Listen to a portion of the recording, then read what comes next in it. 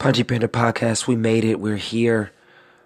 What a wonderful night to be recording a podcast for you folks. Yes, this is live reactions from UFC 235, Jones versus Smith. Now I'll talk about the prelims at the end. But first fight of the night, dynamic Cody Garbrandt taking on Pedro Munhoz. Number 2 versus number 9. Pedro Munhoz, 3-fight winning streak, a lot of momentum. Israel Adesanya always likes to talk about momentum. And we have Cody Garbrandt coming off of 2 knockout losses. The fight was pretty mundane for the first 2 minutes, feeling each other out, feeling that range and distance, as Dominic Cruz said. And then things took off. Cody Garbrandt started pressing forward with a lot of combinations, blocked very well by Pedro Munhoz. Pedro Munhoz seemed to do a lot of damage with his lead leg kick, stifling the movement from Cody Garbrandt. But once Cody Garbrandt landed one of those big hooks, as he often does, he took off. Started swinging wildly, big combinations, but Pedro Munhoz just would not stay down. He continued to fire back, too. It was one of the most incredible moments of the year, for sure, especially for this bantamweight division. It's just stacked with contenders. And damn, Cody Garbrandt just gets clipped with the biggest shot. Oh, my goodness. He gets too wild and reckless.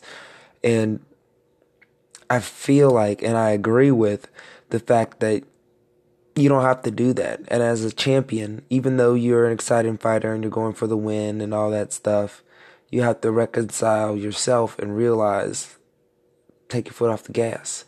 I feel like if he didn't get knocked out, he probably would have won that round. And you can go back to the drawing board and replicate that same thing in the next round. But we didn't get that far. And speaking of far, Pedro Munhoz with a win over the former bantamweight champion with a first-round knockout, that is going to jettison him up the rankings and potentially get him a title shot. Like I said, if you don't play ball, they'll give the shot to the next guy. So, if Moraes and TJ can't get made, maybe they'll try to make TJ and the other guy. You know? Pedro Munhoz looks really appetizing now after all the press, after the comeback of Cody Garbrandt. Hopefully he gets some of that shine off of him. And that's what makes the UFC decision so easy when you have 2 top contenders that the fans will both accept.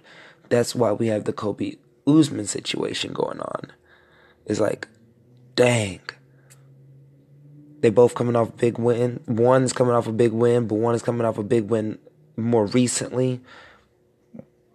One's playing hardball or doesn't want to fight. It's so easy for the UFC. It's so easy for us fans to get fights that we want to see.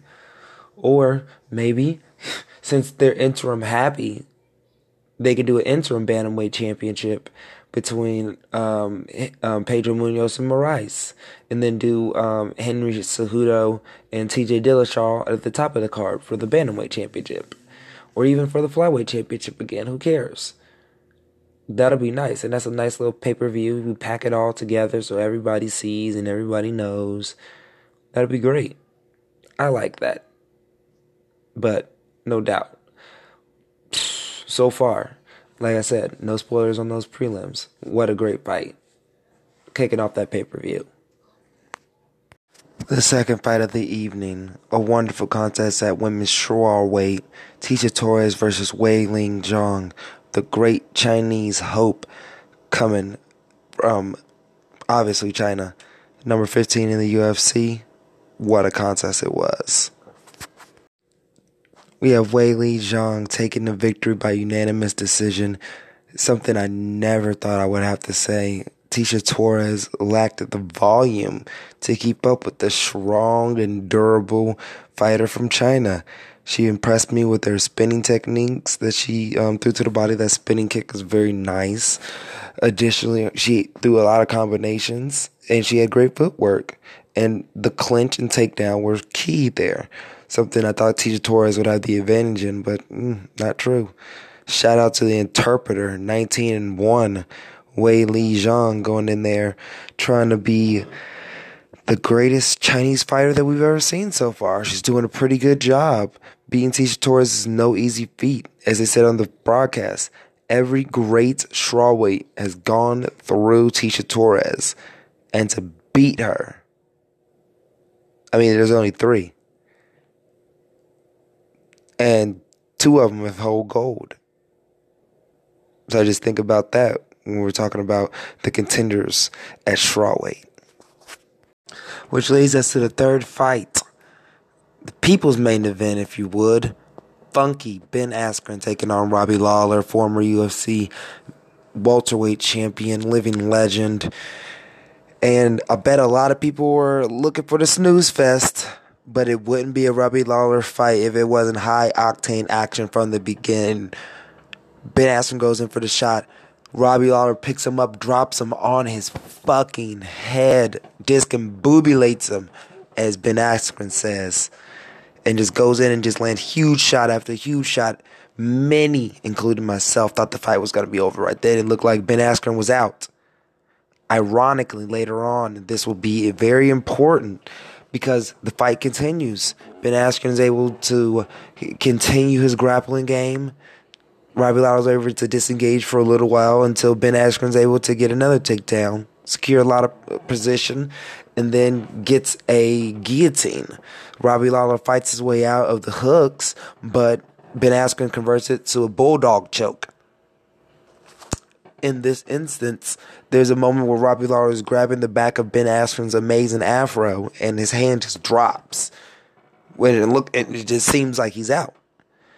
Herb Dean goes in to check his arms, and it doesn't look like he's responded, but it looks like he is lifting his hands and trying to put up a thumb. But Herb Dean calls the fight. Submission for Ben Askren. Still undefeated. Just an unfortunate turn of events where a definitive conclusion was not there. I will say Robbie Lawler had his opportunity where Ben Askren was almost out and he wasn't. So Ben Askren had that same opportunity. Unfortunately, I feel like Herb Dean could have stopped it for Robbie Lawler earlier, and he could have stopped it for Ben Askren there. So I feel like it's even, and when things are even, you have to give it to the person who gained that position. And I'm a very big advocate for that. You have to realize that Robbie Lawler was put in that position for Herb Dean to step in. This wasn't an accident or a knee strike or anything like that. This is work that Ben Askren put in. And someone should be rewarded for that, even if the conclusion is controversial, even if there is a question to be had. And it was great work for Ben Askren to survive and come back and show he has championship level heart and definitely championship level skill. Co-main event, Tyron Woodley, Kamaru Usman. What a turn of events. The joke's really on all the betting favorites. Always the odds dictate who wins and loses and all that. But it's so ironic that Tyron Woodley, who was an underdog in all of his title defenses up to this point, would lose when he was the favorite. A dominant, overwhelming, just bulldozing performance by Kamaru Usman to take the welterweight championship from Tyron Woodley. Unbelievable. The grappling, I feel like it came down to one moment. There was a big elbow in the second round where Tyron Woodley got cut open, and I feel like he realized that Kamaru Usman, like he said, was going in for the kill, was going in for the win, and was going to go to deep waters, and he took him there. He almost finished him in round 4 just like he said he would. He said he was going to finish him in the later rounds. It was incredible. What an incredible and dominant performance. As far as Tyron Woodley's performance, it was just sluggish, slow, not dynamic as we have seen him perform before. It reminds me of the Wonder Boy fights, kind of, where Wonder Boy is kind of trying to move forward and Tyron Woodley's retreating. Dean Thompson is corner multiple times told him that he has to be the one moving forward. He has to be the one that's going forward. And now he's in a position where he can easily be passed over. I mentioned it earlier with the other divisions. When there are two top contenders where the fans can accept, you leave yourself vulnerable to negotiations, and Tyron Woodley has left himself vulnerable in this position with this loss. Hopefully he can go back to the drawing board and with 5 defenses finally get the respect he deserves and get an immediate rematch, but it is distant. We got clowns showing up at blackjack tables, you don't know what is next or what could go awry in the UFC. They're taking fights and booking them as soon as they can. So you're going to have to be smart and use your knowledge. As far as the main event, Jon Jones versus Anthony Smith, what a contest. It mirrored the co-main event as well as bell-to-bell dominance with some interesting moments in the fourth, ironically. Jon Jones defeats the durable and the lion-hearted Anthony Smith by unanimous decision in a fight where I feel like he was just too cautious. It was like I said, it mirrored the co-main event because I feel like he was fighting a lot like Woodley. Backing up, he couldn't get into range really. He did land his shots though, but I just feel like Jon Jones, with his body work, with his creativity, at one point he was just holding his hand over his head, just like he did Daniel Cormier, and just throwing those push elbows that Tyron Woodley throws. On standing though, that takes supreme confidence in doing that. Again, to be noted, Jon Jones fighting the youngest, and the most experienced fighter he's ever fought, but still he couldn't pull Anthony Smith couldn't pull the trigger. I feel like these young guys have the durability and the choice to vacate victory in order to preserve themselves to fight another day. I totally feel like after the third round, Anthony Smith was just fighting to survive and was really just being defensive and not taking damage, but at the same time not quitting. Again, to parallel the opposite of Conor McGregor, who, as soon as he gets into a position where it's okay for him to tap out, he'll tap immediately, instead of not getting to that position in the first place. What a fight. The options are plentiful for Jon Jones as well. He can go anywhere from here. He can fight a Thiago Santos on International Fight Week, or he could move up to heavyweight and, challenge a former champion or something. I don't know if they'll give him the title shot like right off the titty, but also Daniel Cormier is injured, so if his timetable gets extended a little bit, here comes the interim. Even though he just fought in November, here comes the interim. They will use interim at any point in time in order to make a big fight. So if anyone's injured, anyone's sidelined, anyone who doesn't want to fight a particular guy at a particular time for any particular reason, man, you got to be careful out here. And we got big names like Derek Lewis and Francis Ngannou up there. I don't know if Jon Jones is trying to fight those big boys, but there's always an option. Or like I said, Thiago Santos is muzzling around. Johnny Walker's making a name for himself.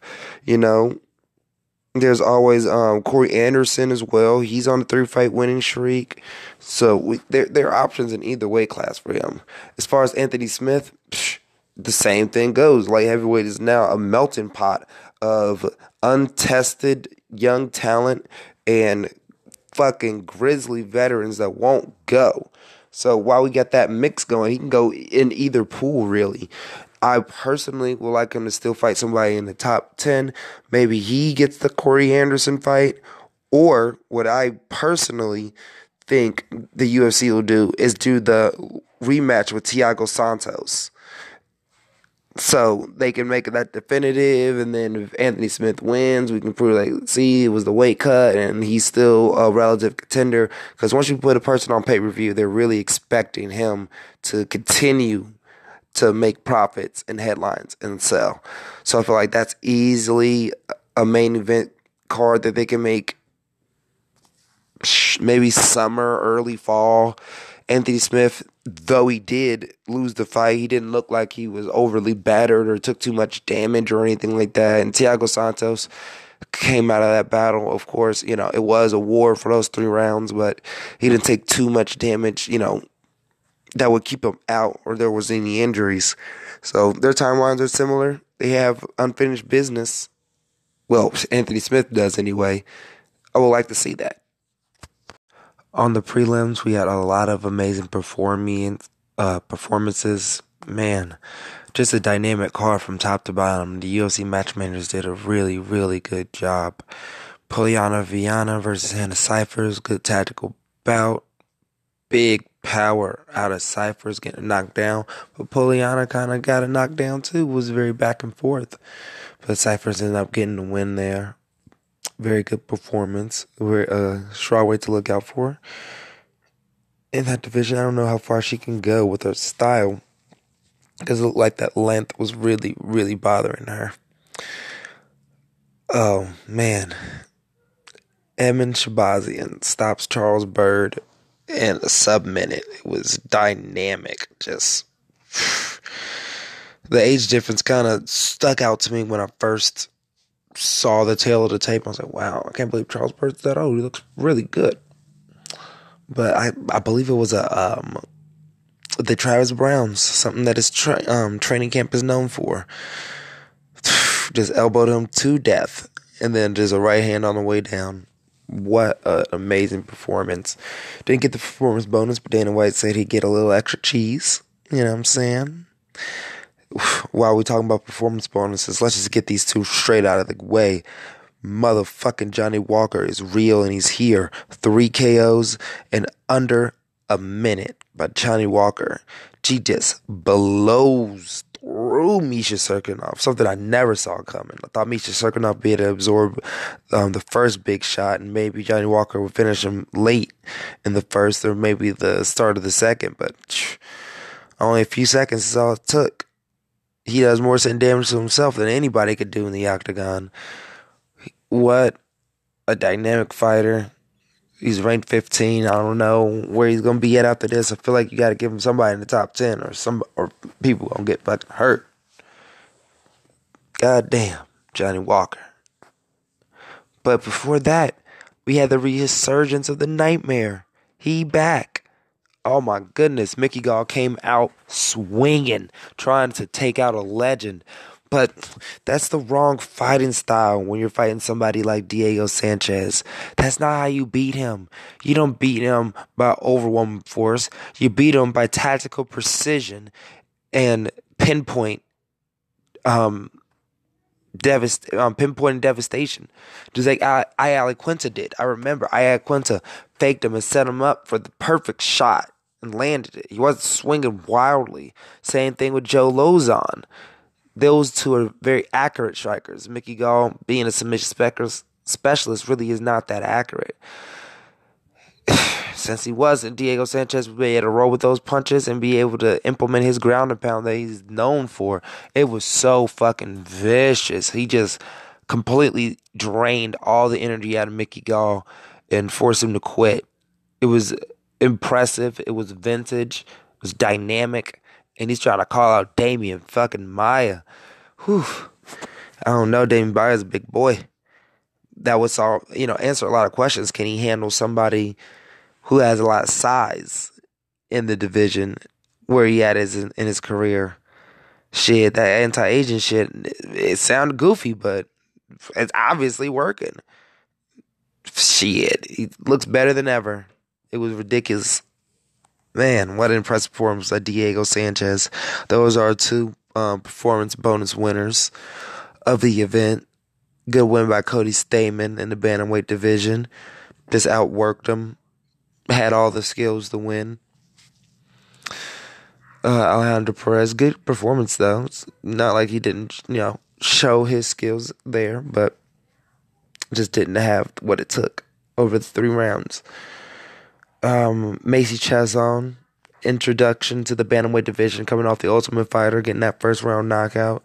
She's just so goddamn big. She just was just so huge, and she was throwing big shots, and Gina Mazzagli just went down. Very sad, but good for her.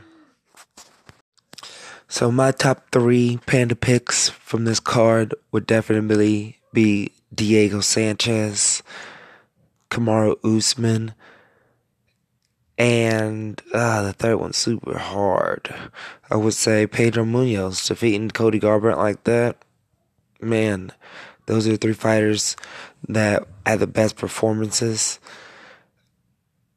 As far as fighters to look out for, Macy Chiasson, Edmund Tarverdian, that's the coach, Edmund Shabazian, and motherfucking Johnny Walker. Those 3 are super promising. Man, what performances coming out of this event. Such a great card. And well, at the end of the day, UFC 235 was a pretty good success. There was no picogram talk. Everything was nice and clean outside of what happened with Robbie Lawler. But hopefully they can just run that back. I'm going to give this card an A+.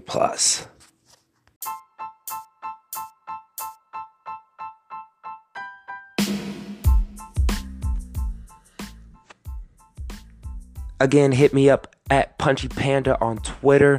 Keep good Keith. That's a GUD. 2 underscores in between. Keep underscore good underscore Keith. You guys have been beautiful. You guys have been great.